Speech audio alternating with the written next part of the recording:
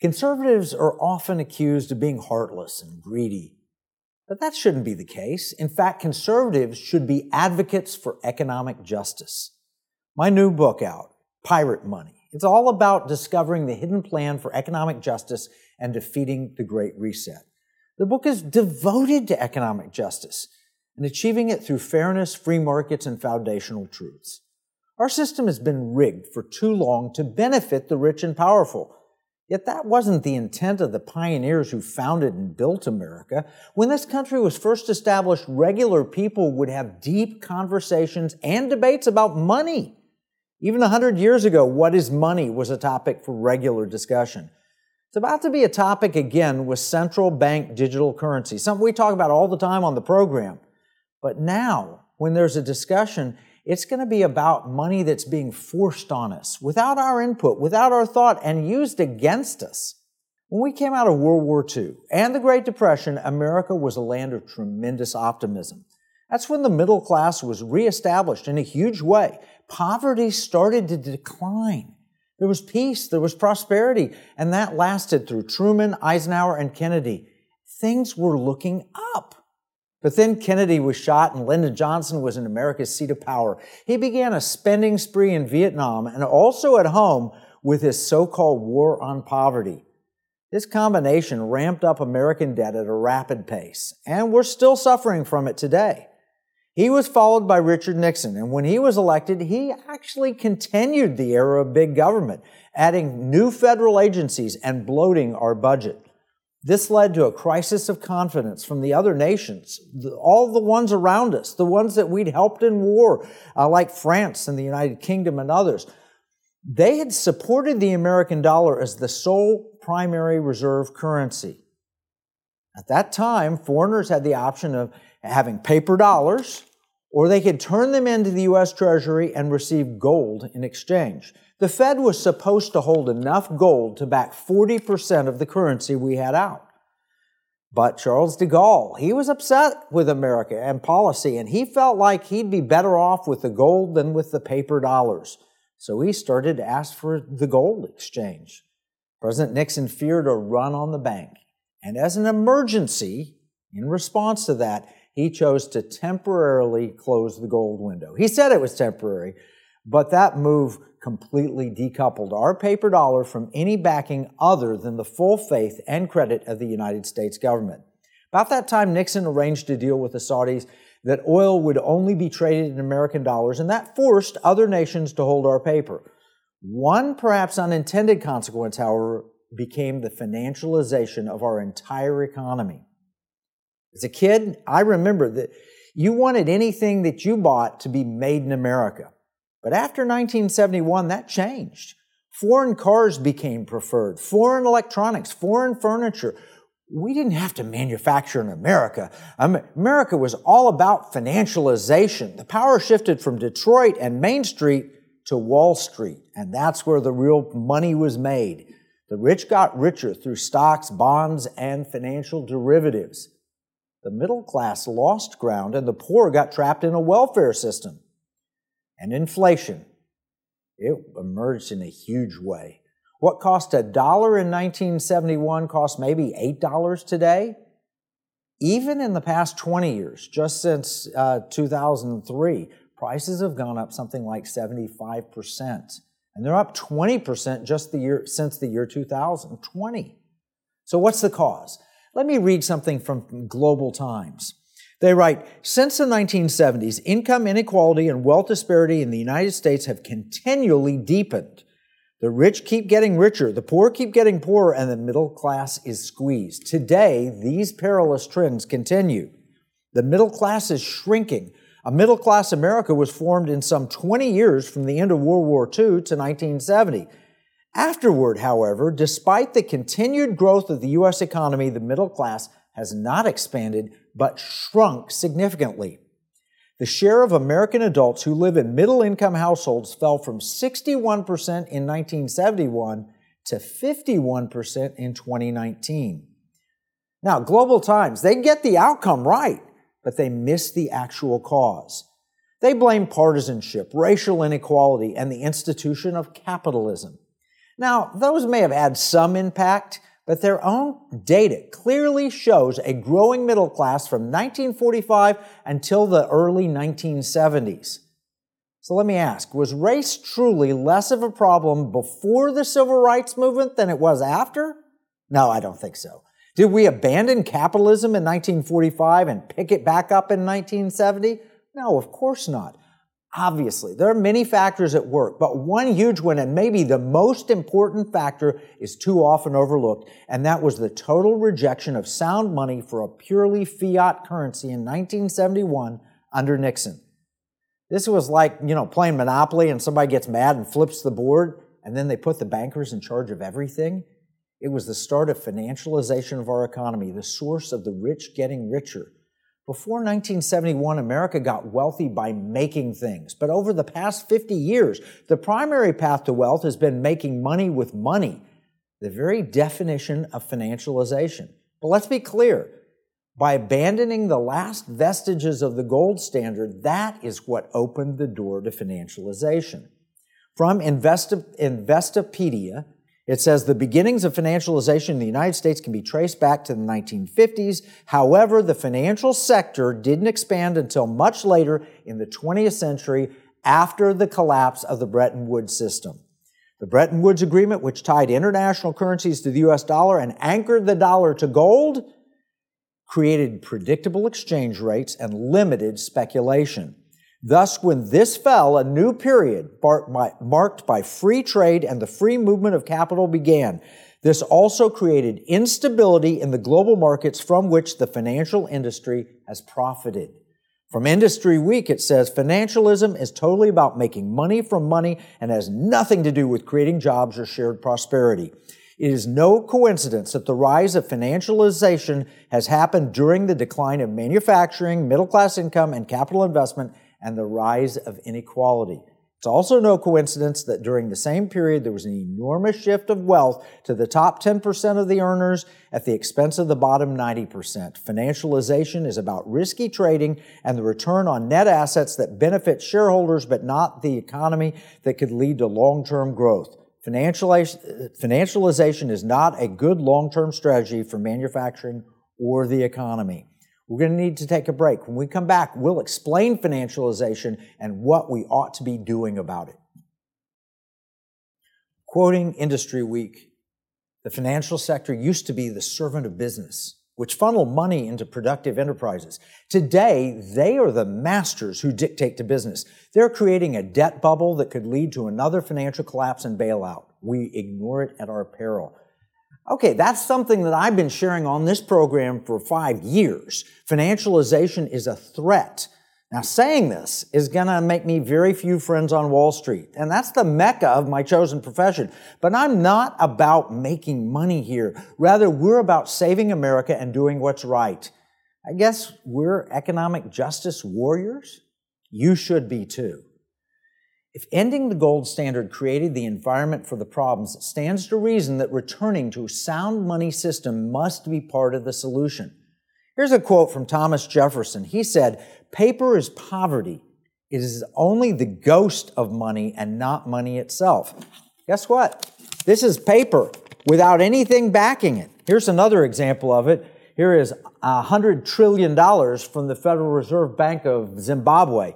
Here's 1 million Mark from Weimar, Germany in 1923. And here is a Continental produced in 1776 in Philadelphia where they didn't have anything to back it up. They promised to back it up, but they didn't. Those are all examples of paper money. Jefferson is right. Here's a quote from J.P. Morgan. Morgan says, "Gold is money. Everything else is credit." But under Richard Nixon in 1971, we abandoned the last vestiges of the gold standard in America. And since that time, we've seen inflation, a shrinking of the middle class, and a group of wealthy elite take control of government, industry, and everything else. Here's a question. How did Larry Fink, the head of BlackRock, get to be one of the most powerful people on the planet? BlackRock is an investment manager. But now, BlackRock has been dictating to companies who should lead them, who they can hire, what they must do in terms of ESG and DEI, causing Bud Light, Disney, and Target to offend their core customers and lose money, All of this is the direct result of financialization and the sad reality that our paper money is just that, paper. The elite classes, the rich getting richer, pushing paper at us at first, but now they're just playing with ones and zeros on computers. They're using derivatives. Warren Buffett calls these financial weapons of mass destruction. They're doing it to make themselves rich, but they put all of the rest of us at risk. This has happened over the last half century, slowly at first, but eventually dominating the economic landscape. And it started with abandoning the gold standard in 1971, but that should come as no surprise. Consider these quotes. James Madison, the architect of the Constitution, said, "Paper money is unjust. It is unconstitutional, for it affects the rights of property as much as taking away equal value in land." Jefferson, I quoted, "Paper is poverty." Alexander Hamilton, "To emit an unfunded paper as the sign of value ought not to continue a formal part of the Constitution, nor ever hereafter to be employed, being in its nature pregnant with abuses and liable to be made the engine of imposition and fraud, holding out the temptations equally pernicious to the integrity of government and to the morals of the people." To say that the founders of this nation hated unbacked paper money is an understatement, because they loathed it. And more importantly, they feared it. They knew it would bring destruction from the addiction to the printing press and the inevitable greed of humanity. And it has led to the financialization of our economy. But here's the problem. 250 years ago, people debated money. They talked about it. 100 years ago, it was a common point of discussion. Even 50 years ago, that was true, but not so much today. People have no concept of what money is or should be. So we put up with dirty green pieces of paper with pictures of dead presidents that say Federal Reserve at the top. And we say, well, that's money. It's always been money. No. Unbacked paper money loses purchasing power, but real money is defined by those who founded this nation. And you can go further back to the Bible days. It's always been silver and gold. People forget that. And that is what's led to our massive wealth gap that we have. Now, I had a client. She was a beautiful, wonderful lady named Miss Joy. She lived in Chicago. When she passed away, the executors of her estate had to deal with the stocks and bonds there, but they also opened up her safe in her house and found 3 rolls of gold coins. It took 8 weeks to get those coins sold and transacted and turned into cash to be distributed to the heirs. We had to find a buyer. We had to find a way to get the gold to them. It had to be valued and it had to be weighed and it had to be sent back. It was a complex thing. Now, do you think the middle class can afford to buy gold knowing that it might take 8 weeks to get your money out of it? What if a dishwasher were to break and you put your savings in, I need to get the money out? You can't wait 8 weeks. With financialization, we have people making money out of money, but the rest of us may be scraping by. Inflation is killing our budget. We ought to buy gold and silver to protect ourselves, but it's complex to deal with. That's why how to buy gold became a top Google search term. Quoting from the Wall Street Journal earlier this year, they said, for 3 years, Mitch Day rode Bitcoin's wild swings through the record highs of 2021 to the cold water plunge of 2022. Mr. Day and a number of his cryptocurrency compatriots have since turned to the asset favored by pharaohs, pirates, and Scrooge McDuck, helping drive an outbreak of gold fever. Gold was prized by ancient Egyptians and Incans. It lured European explorers to the New World and the original 49ers to California. The precious metal remains a staple in investors' portfolios, prized for stability and a hedge against inflation. Mr. Day knows gold isn't going to take him to the moon, echoing the lingo of traders who believe a particular cryptocurrency may skyrocket in value. He buys gold coins to preserve his wealth. Bitcoin shares common qualities with gold. Both are mined. Neither is wallet-friendly, and they're virtually useless for buying gas, groceries, or a movie ticket. Now think about that. What that last line says is that we want gold to protect and preserve our wealth, but it's useless for buying gas, groceries, or a movie ticket. So who can afford to buy gold? Maybe Bitcoin speculators, maybe the very wealthy.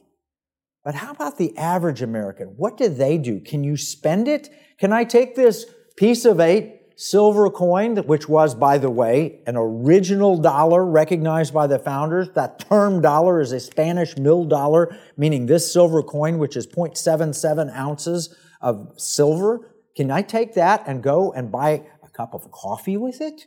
What am I going to do? Cut it? Well, actually, they did. They cut them into pieces of 8.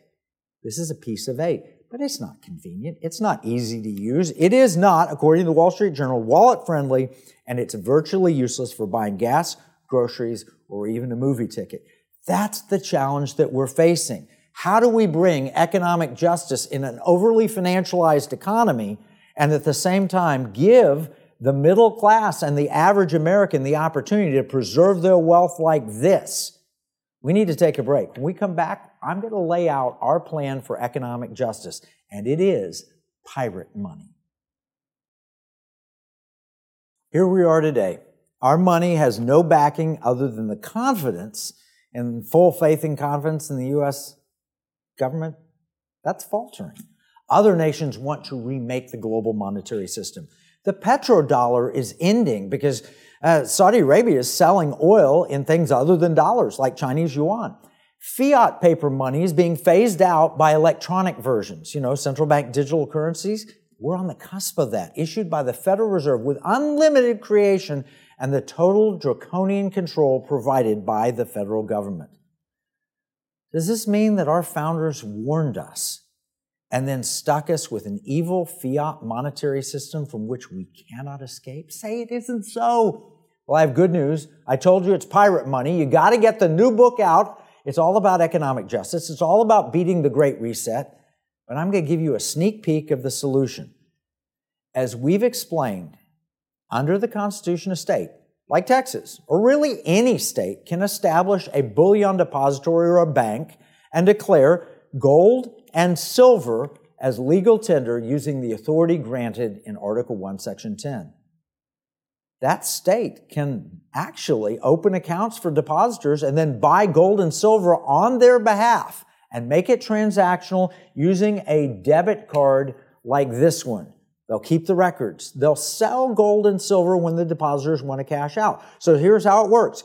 You send them this kind of money. They turn it into this kind of money. They hold it on account, and then they give you this so that when you want to spend it, you can. You can operate in an entire personal gold and silver standard system. Optional. You can go and keep using U.S. dollars if you want, but shouldn't you have an option? The technology exists and it works today. And because the holdings there would be legal tender declared by the state, they're probably not even subject to capital gains tax if they hold their value during inflation. I'll give you an example. Gold was $35 an ounce in 1971. It's $2,000 an ounce, give or take right now. That means that you got a massive gain if you bought gold and you have to pay tax on it. But if it's legal tender, you do not have to pay tax. So the middle class would have a simple way to buy, sell, and transact in gold and silver. Remember, the Wall Street Journal, I told you, they said you can't even buy a movie ticket with it. Well, you can't with a debit card? Of course you can. You can have an optional gold and silver standard that you can join with at least a part of your assets. The downsides of illiquidity, capital gains tax, storage taxes, and just the complexity of learning how to buy and sell gold would be vanquished. All the upside of gold doubloons and silver pieces of 8, pirate money, with none of the headaches thanks to modern technology. I know it works. I've got an app on my iPhone called Glint, and I've used it. I put money there, they bought gold, and I've spent it at a restaurant. Now, all of that's good, but it's not issued by a state, and therefore it's not officially money. Can a state do this? Is it legal? Yeah. Article 1, Section 10. The founders said that states can't coin money, they can't emit bills of credit, but they do allow this one single provision. They said, essentially, that a state can make nothing other than gold and silver coins tender for payment of debts. And with that small phrase in Article 1, Section 10, they opened the door that based on all the research I've done, and I've looked at the Constitution, I've read the founders, I've read Supreme Court cases, I've read this book, Pieces of 8, by Edwin Vieira, and everything he's written, and I'm going to tell you, we can do this. This is a legitimate alternative monetary system that can be set up in any state. And I chose Texas for several reasons. One, I live here. Number two, they already have a bullion depository that I was encouraging them to build. And number three, we know some members of the legislature. So we tried this. In the 88th Texas legislature, we developed a plan, and we got very far with it, but it didn't pass. We're not giving up. I've written the book Pirate Money as a treasure map to implement state-based gold and silver money, pieces of 8 and gold doubloons made modern with electronic payment capabilities, just like that Glint example. That new book, Pirate Money, it explains it all. You can learn more at piratemoneybook.com and get copies of it. This is about economic justice. Because in the early parts of this nation, people knew what money was. It held its value. It wasn't unbacked paper money. And it gave everyone the opportunity to build. And what did we build? We built the greatest manufacturing economy on the planet. Detroit was the wealthiest city on the planet at one point because we manufactured things and people believed in the American dream.